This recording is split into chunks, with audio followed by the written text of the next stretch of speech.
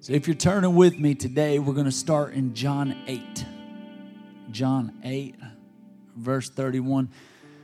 Today, I just want to take a few minutes and talk to you about a redo or a do-over.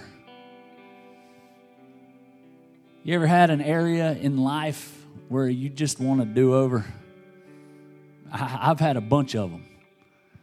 Maybe some things in life that have happened where you just kind of like to hit reset. Can I try that again?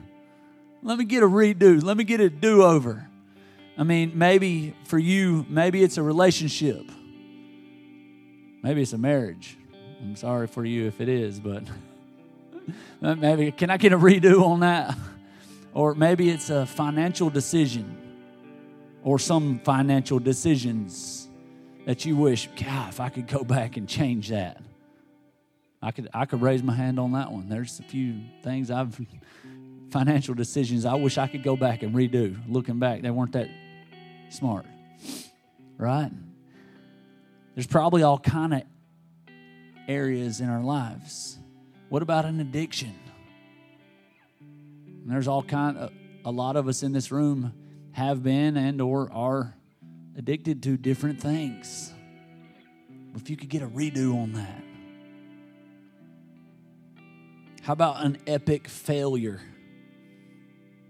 You got any of those? Yeah, I want to redo on that. But as I think about it, and I think about you want to redo, yeah, we can think of this huge thing, this epic failure, this horrible thing, but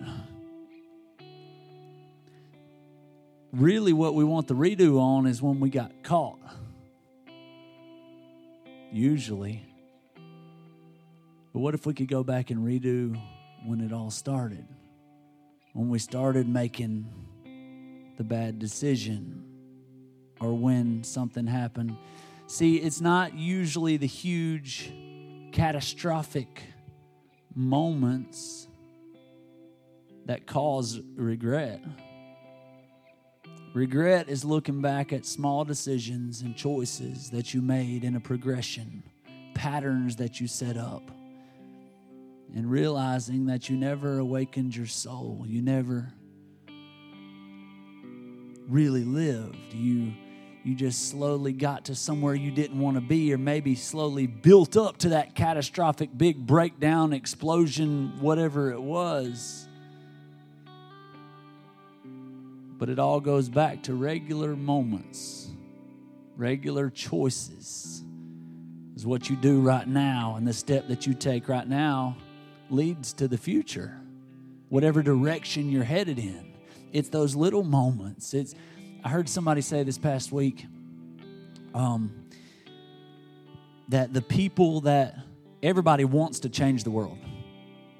If you ask anybody, would you like to change the world? They say, well, sure.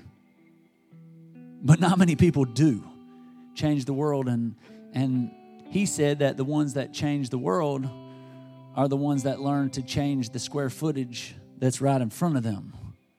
The ones that are doing something to change now, today. They figure out how to do it, not the ones that are waiting to one day, I hope I can change the world. You know, one day if I ever get enough money, I'm going to do something big and change the world. Or one day when I get prepared, or one day when I get an education, or one day then those are the ones that usually don't ever change anything. The ones that end up changing the world are the ones that figure out, well, what can I do right now to take a step towards my purpose, towards changing the world. See, God has a call on your life. If you're breathing, you're not finished. We talked about that last week a lot. If you're still breathing, you're not finished. God has a call and a purpose and a plan on your life, and He wants to change the world through you. You have giftings and talents and things on the inside of you. So what are you going to do about that? What are you doing about it today? What are you going to do about it right now? Take a step. You can choose death so many times that you're not really living life. Remember when Jesus said, I am the way, the truth, and the life. I am the way, I am the truth, and I am the life. You must move beyond your feelings. Jesus taught the disciples not to trust in their feelings. That's a dangerous thing to do. If you just do what you feel like, you will live a reckless, dangerous life. You're going to hurt yourself and a whole lot of other people if you just run around doing what you feel like doing. That's not what Jesus taught. That's not what the Bible teaches. That's not what we're supposed to do or how we're supposed to live. I'm mad, so I'm going to act out of that anger. I'm upset, so no. We can't act out of our feelings. We act out of what we know, and our feelings follow. Jesus said, I came to bring you life, and life to the full, or an abundant life. That's what I came for. I came to bring you life to the full. Do you ever feel like you're not living your life to the full? Like you're just kind of going through the motions and you're not enjoying life? You ever just feel like, oh my, what's the point? Here we go again. Punch the clock, go through the motions, That's not living life to the full. That's not what Jesus was talking about. That's not what he had in mind. Or like you've lost your passion. You know, if you're doing something without passion, your heart's not in it, you're just going through the motions. I want to do things with passion. I want my heart to be in it. My prayer is that God would let my passion go beyond my feelings. You know, passion is proven by perseverance. Look at it. Look at somebody's life and you can see what they're passionate about. Where do you persevere? Where do you push through? Because everything in life is going to get hard. You're going to go through some valleys and some ups and some downs.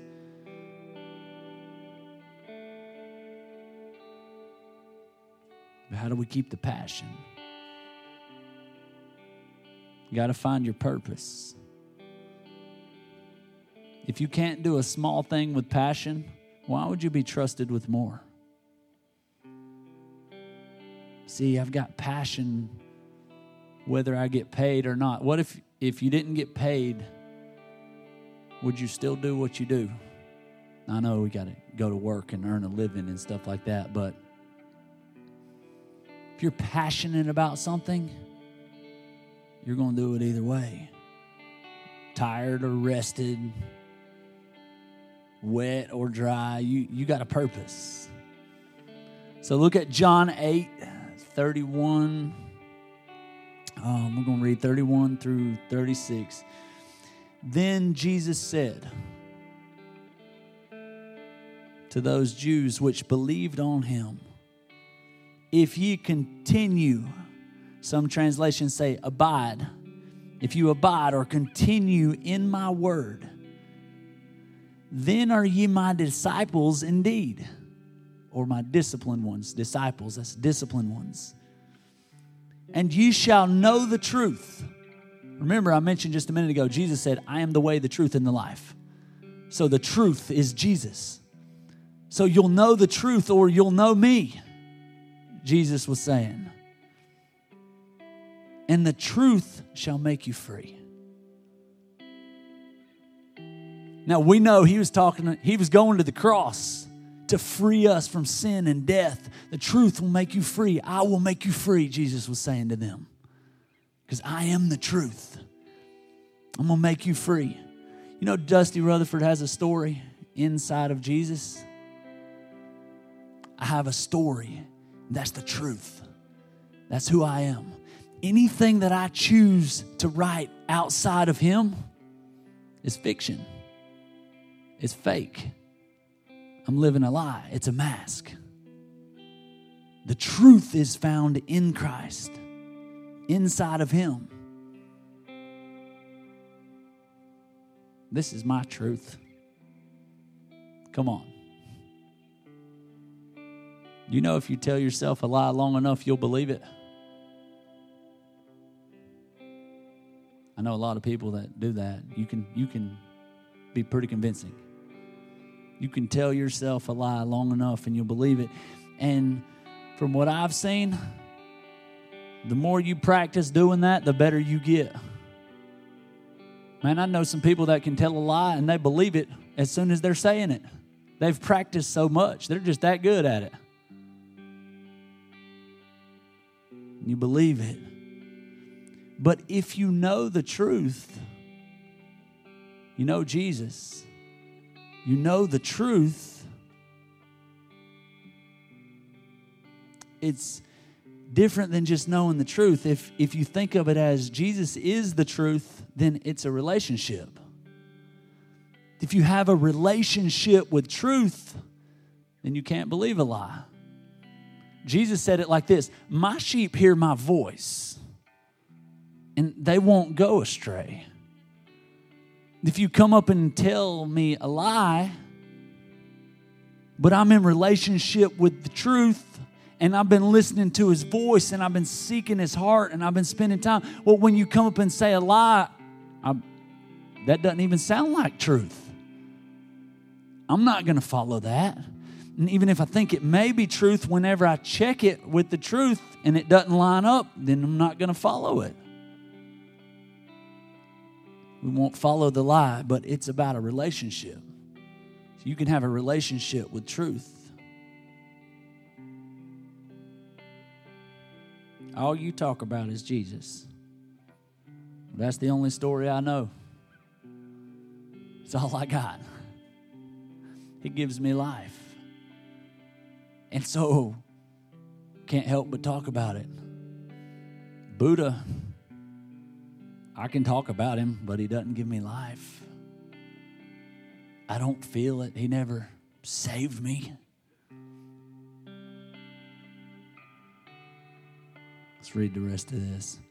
Verse 33, they answered him, we be Abraham's seed, and we're never in bondage to any man. How sayest thou, ye shall be made free? First of all, we can read all through the Bible and see that Abraham's seed was slaves to all kind of people. The Egyptians and the Philistines had them in slavery, but we're Abraham's seed. How can you say that we'll be free? We're already free. I'm not a slave to anyone. Jesus answered them, verily, verily, I say unto you, whosoever committeth sin is the servant of sin. Jesus said, guys, you're not getting it. I'm not talking about you being a natural slave to somebody. If you're running around committing sin, you become the slave or the servant of that sin. You're serving. You're going to worship something. You're going to serve something. You're not free. We buy into the lie, well, I'm free to do what I want. Grace says I'm covered. I'm free to do what I want. That's true. So I'll just do whatever I want and go live a life of whatever feels good, following my feelings, sin, whatever. Then you're not free. You become a slave to that. And the servant abideth not in the house forever, but the Son abideth forever. If the Son therefore shall make you free, you shall be free indeed. So Jesus said, abide, stay, or live, that word means. Where? In my word. What's he saying? Stay in the story. Live in the story. It's like a treasure hunt every day. In his word, in his story, he'll speak to you and the purpose and the plan that he has for your life. And as it unfolds, you stay in the story and you remind yourself of who you are and who he says you are. And you listen for his words and for him to speak into your life. You stay in the story. Why? Because Jesus said, you will be my disciples and you will know the truth. Or Jesus, you'll know me. And the truth will make you free. He will make you free from bondage and fear and addiction and sin. Jesus will change your lifestyle. The truth changes the way you live. Remember, we see in Scripture that the Holy Spirit is a friend, our comforter, and He will take us by the hand and lead us in the pathway of truth. He'll take you by the hand and lead you. So how do I know my relationship with God's real? It changes the way you act. It changes the way you give. It changes the way you live. You don't act on feelings. You're acting on truth. You act on who you are as a son or a daughter of the King, not on what you feel like. Acting on truth. It changes things. Look at James 1:22. This is Jesus' brother. He wrote this book. And it took him a minute. I say James is one of the later books we got. And so it took him a little while to come around, and I don't blame him. Imagine if your brother was Jesus. It'd probably take a little while to come around. So James writes this book, and look what James says in verse 122. But be ye doers of the word and not hearers only, deceiving your own selves. Or he's saying you're cheating yourself. You're hearing the word and you're coming in here and you're getting inspired and you're feeling good, but then you're just hearing it and you're not doing it. You're not applying it to your life. Like Monday morning, you don't walk it out. So what's the point? That's what James is saying. Like, you're cheating yourself. You could be growing and moving on spiritually. For if any be a hearer of the word and not a doer, he is like unto a man beholding his natural face in a glass or a mirror.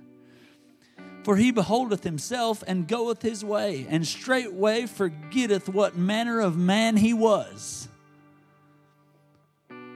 James say, you're just like a dude that looks in the mirror, looks at himself, walks away, and forgets what kind of man he was, or forgets what he looks like.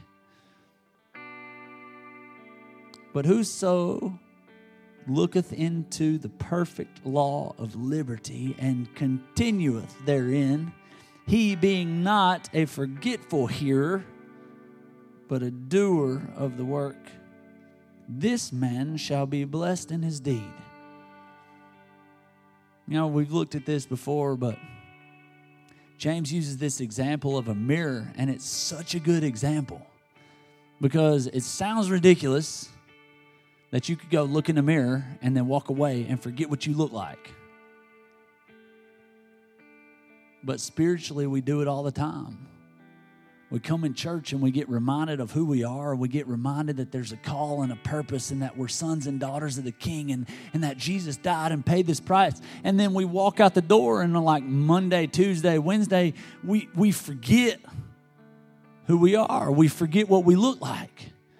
And when I look at my own life and I look back and I think about my greatest moments of sin are when I forgot who I was. When I wasn't thinking about who I am and the man that I'm supposed to be and the father and the pastor and who I am in God. My greatest moments of failure in my life have come when I forgot who I was.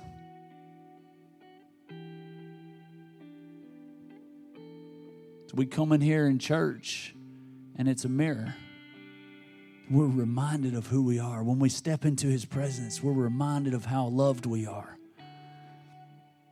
how whole we are, how powerful we are. We're reminded of who and what we were created to be.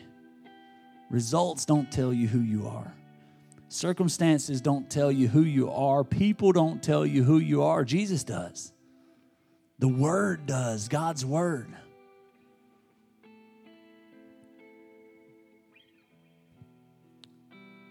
Some people go to church. Some people read the Word, and they don't let it affect the way they live. And James is saying here, don't just hear it, do it.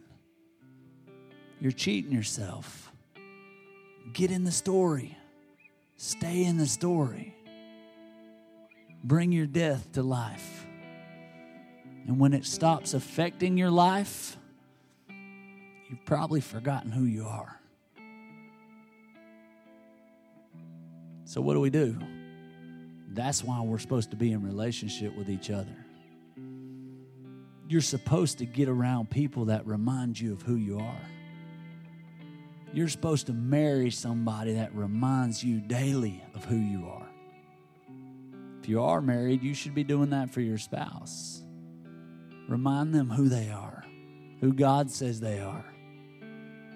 Right? Go to a church that'll remind you who you are. That's what I'm doing right now. It's a good choice on churches. Come back, bring a friend. Remember who you are. Relationships are important. For that reason, I may be borderline schizophrenic, but at least we have each other. Hashtag never alone.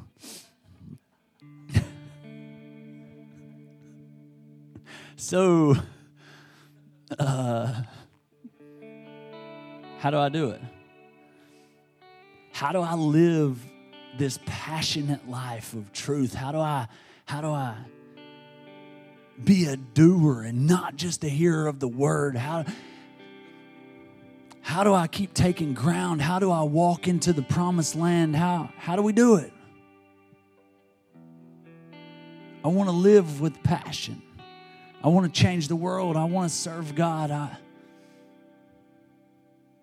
But I've done things in my past, and I've had things done to me that you can't change.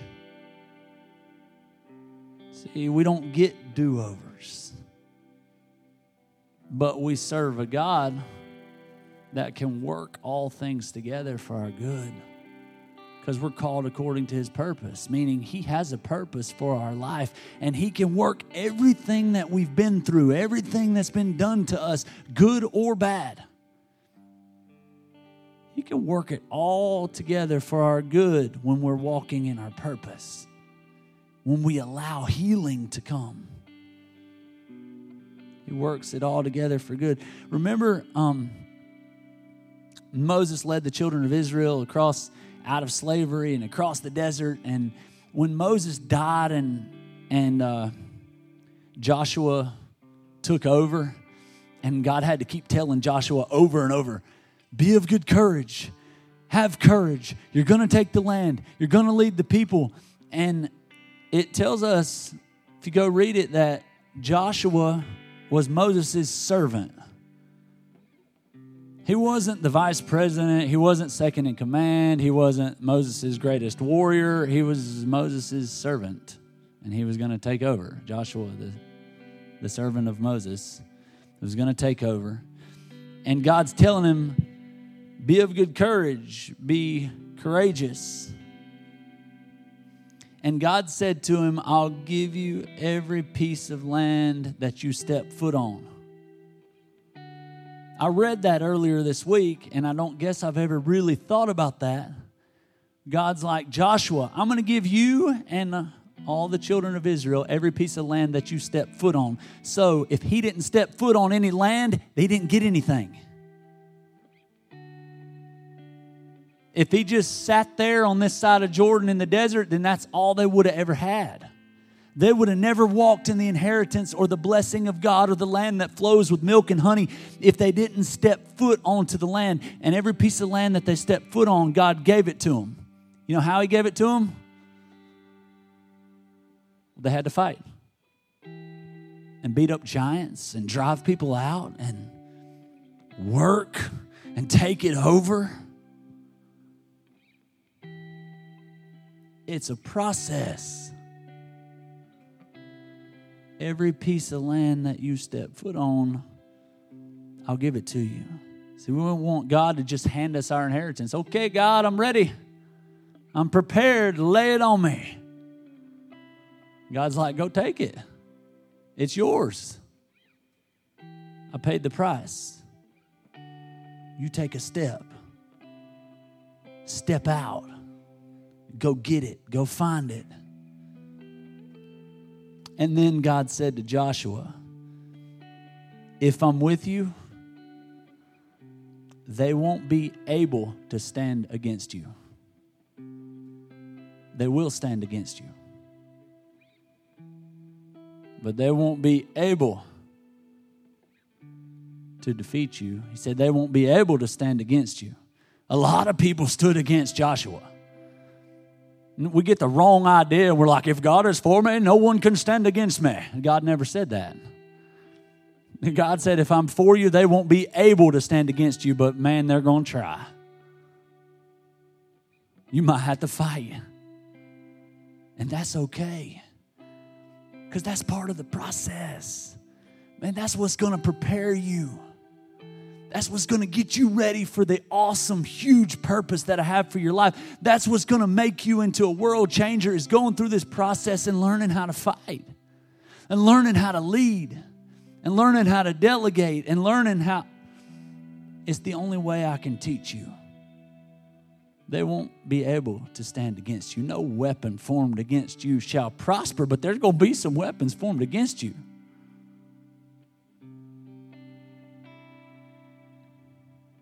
They won't be able to stand against you, though. It's part of the process.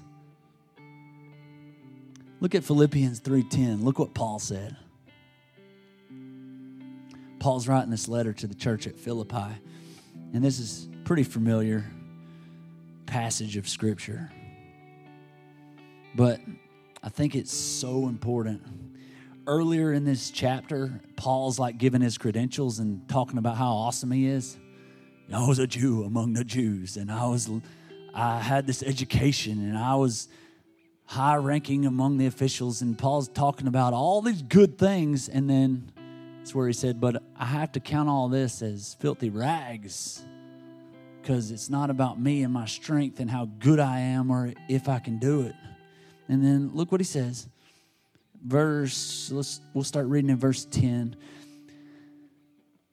That I may know him and the power of his resurrection and the fellowship of his sufferings. I mean, I tell you guys to come on Wednesday night for our fellowship, fun family fellowship. What if I told you, yeah, come on Wednesday night, we're starting a new program. It's called the Fellowship of Sufferings. That sound like something you want to show up to? Yay. Fellowship of his sufferings, being made conformable unto his death. If by any means I might attain unto the resurrection of the dead. Jesus fulfilled his purpose. We talked about that last week. That as he hung there on the cross, finally at the very end, he said, it is finished. Why? Because he did all that God had for him to do. He successfully changed and saved the whole world. Pretty impressive. And then he said, it is finished. He was done. I want to attain to that. To finish my work. Finish my purpose. Not as though I had already attained. Either we're already perfect, but I follow after. If that I may apprehend that for which also I am apprehended of Christ Jesus. Paul said, I'm not perfect. I know I'm not there yet. I got a lot to learn. He's teaching me. He's growing me. Two things. You're not perfect, so keep moving. God found you. You didn't find him. He brought you from death to life. And he invites you to live the abundant life. Verse 13. Here's the key. Paul said, I'm not there yet. Brethren, I count not myself to have apprehended, but this one thing I do. He said, if I get everything else wrong, one thing I do. Forgetting those things which are behind and reaching forth unto those things which are before. I forget the past and keep moving forward. I forget about the things in the past that would stop me. I forget about the past that would hold me back, because we can get caught in the past. You can get caught in the right now, today, and something that's going on today, and tomorrow, today's the past. And you can get stuck there and stop moving forward. It's easy to get caught in the past. All you have to do is stop fighting to move forward. It's like sitting in a river and fighting upstream. And you're just kind of sitting still and you feel like, well, I'm barely moving forward. But the second you stop fighting, guess where you're going? Whew. Downstream quick. When you stop taking ground and fighting for your future, you're stuck in the past. Paul said, I don't have it all right, but one thing I do. Forgetting those things which are behind and reaching forth unto those things which are before. I press. I'm pushing. I press toward the mark for the prize of the high calling of God in Christ Jesus. You have a call. You have a purpose. And if you don't forget the past, you won't walk in it. You'll never fully be what God's called you to be. Let us therefore as many be perfect or mature, be thus minded, and in anything ye be otherwise minded, God shall reveal even this unto you. The past will rob you of the life that's available right now and the future that's yours. If you let it, past will rob you of that. It'll take it from you. Your testimony is the most powerful tool that you have. In Revelation, we see that they overcame by the blood of the Lamb. So our sins were paid for by Jesus' blood. That's easy. Salvation, we accept that. Okay, by the blood of the Lamb and the word logos is the written word, the scripture. But the word rhema is revelation. It's life. So I can be reading logos, words written on a paper, but I can get word rhema, life. God can speak to me through those words. They jump off the page. They become life. Jesus said, I'm the way, the truth, and the life. The first part of John tells us that Jesus is the Word made flesh. So I have a relationship with the Word. The word of their testimony, or the life and the strength that come from telling your God story. How do I overcome the bondage? How do I overcome all this stuff that life's throwing at me? How do I walk in freedom? By the strength that comes from telling your God story. The word, the life, the strength, the rhema.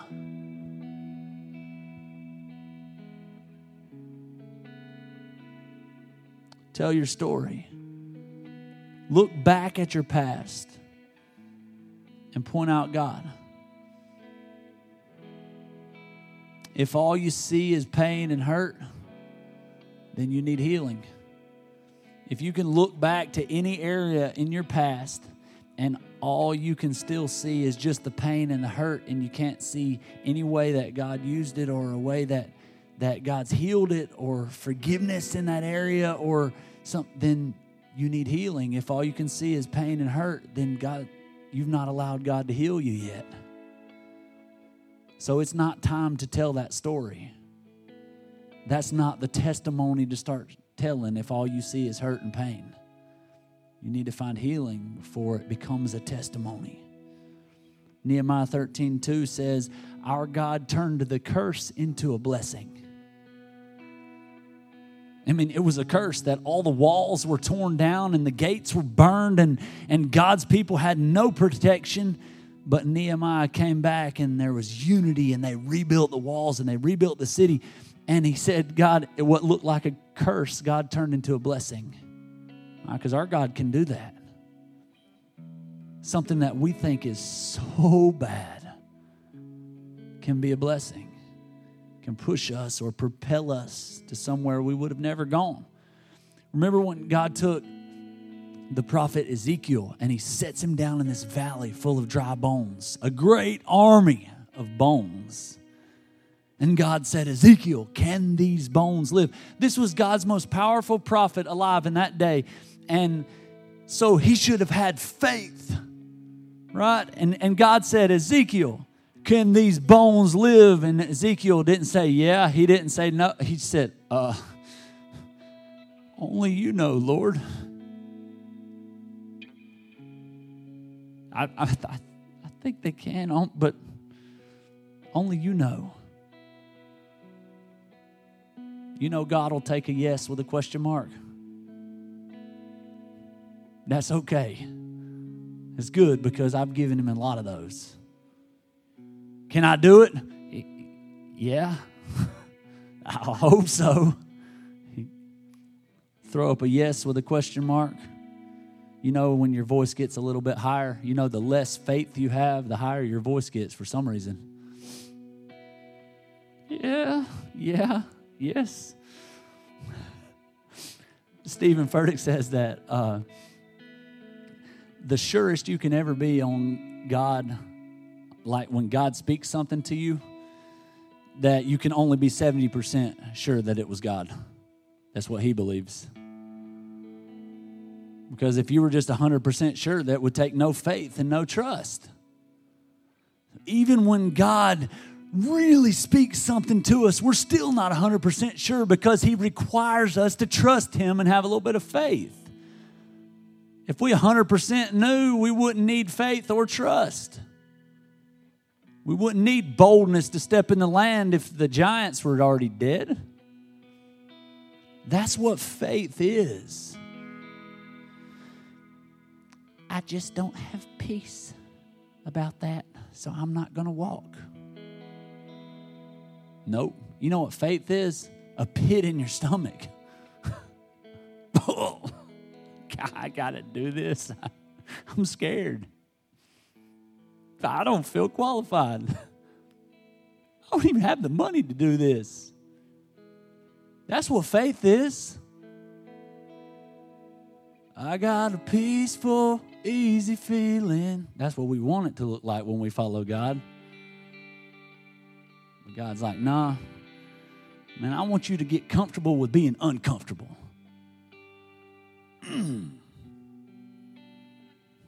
But I don't like being uncomfortable. Get comfortable with it.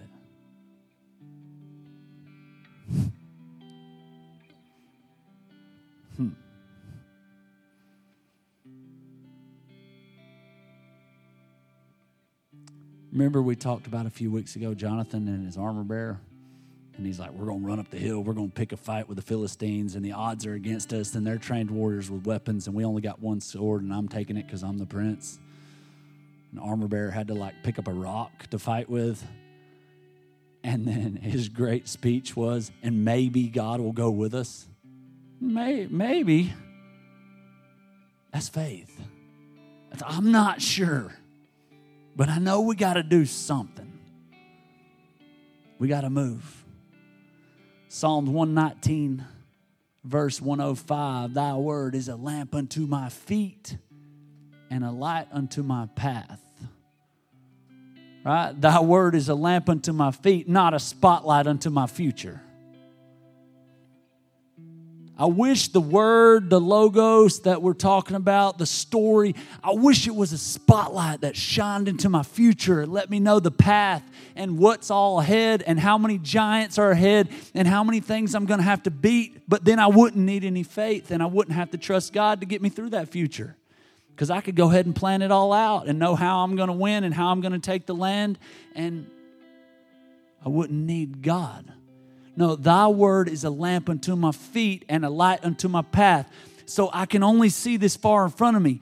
But after I take this much ground, then the word lights up a little bit more. A lamp unto my feet, the square footage that's in front of me. So when I take that, then there's the light to take a little bit more, to take a little bit more. And eventually when I look back, I've changed the world. 1 square foot at a time. Trust. Trust. Trust. That's faith.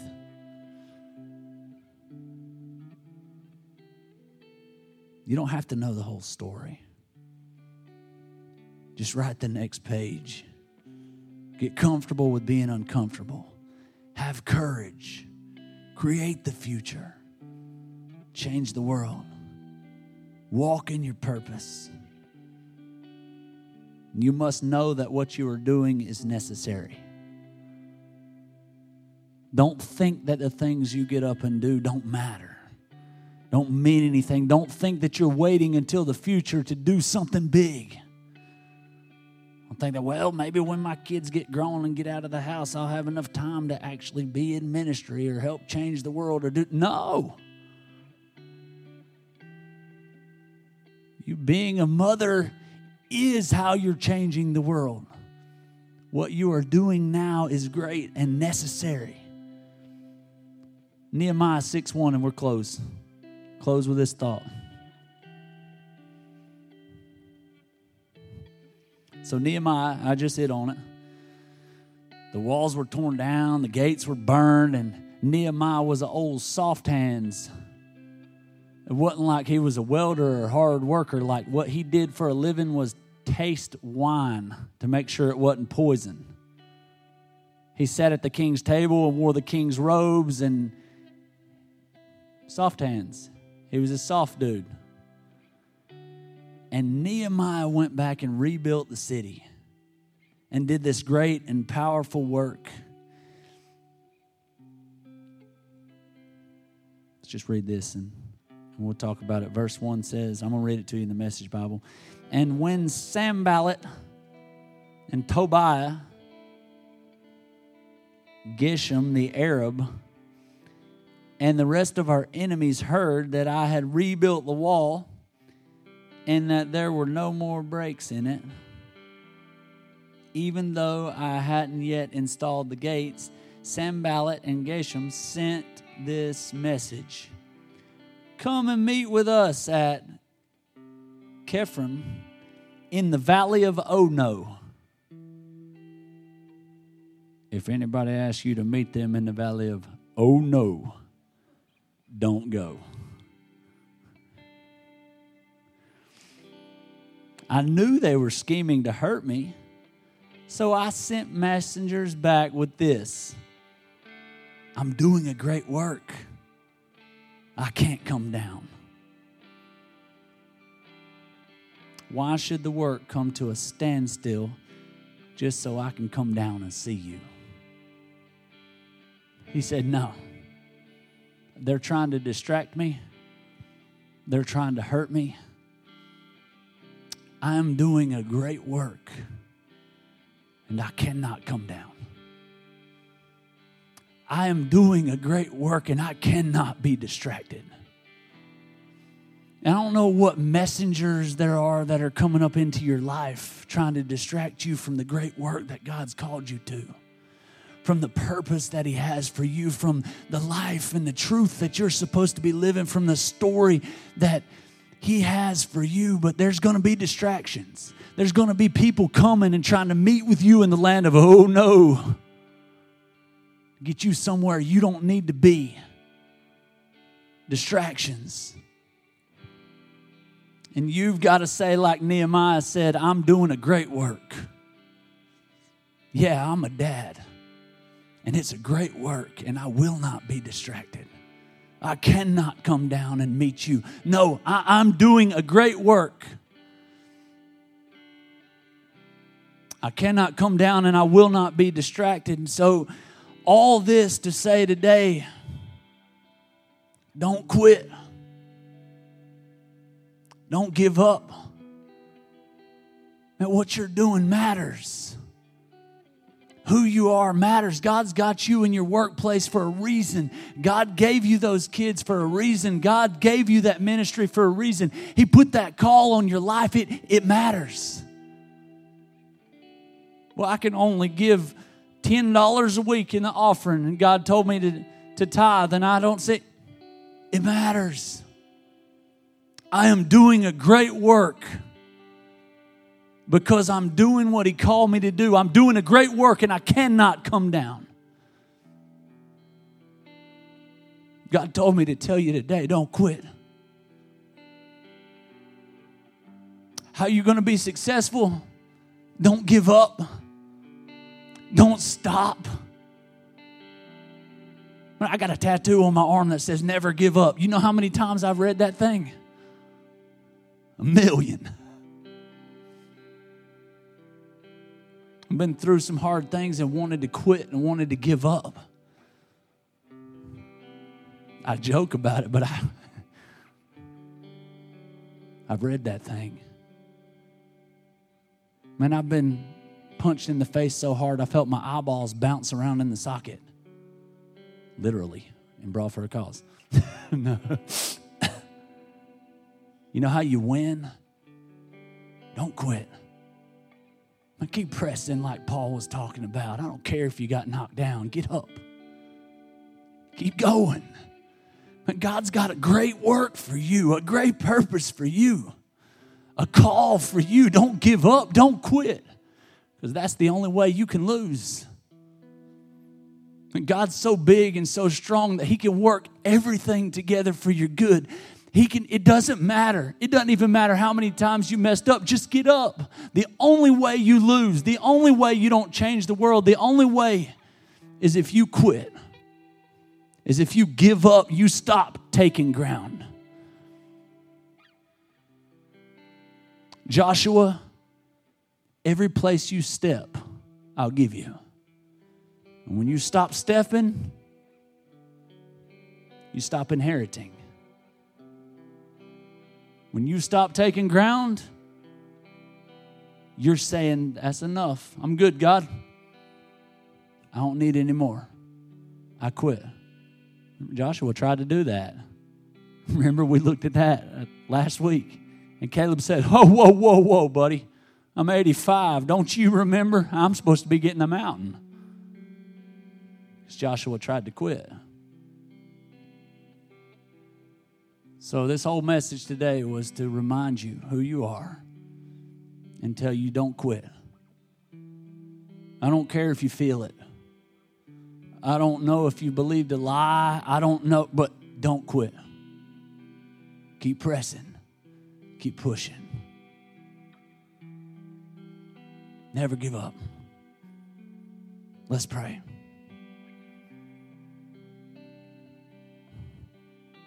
Hey, Dad, we hear you.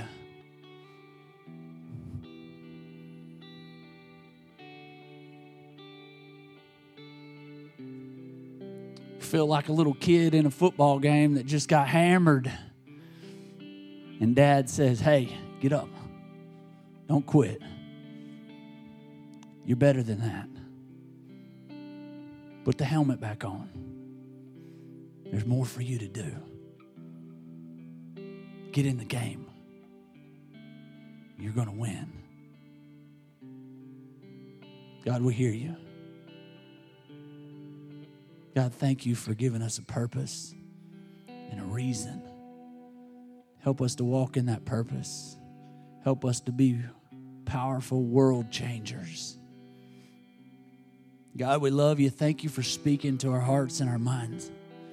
God, thank you for life, for passion. Help us to enjoy every minute. God, we love you. Thanks for loving us. In Jesus' name, amen.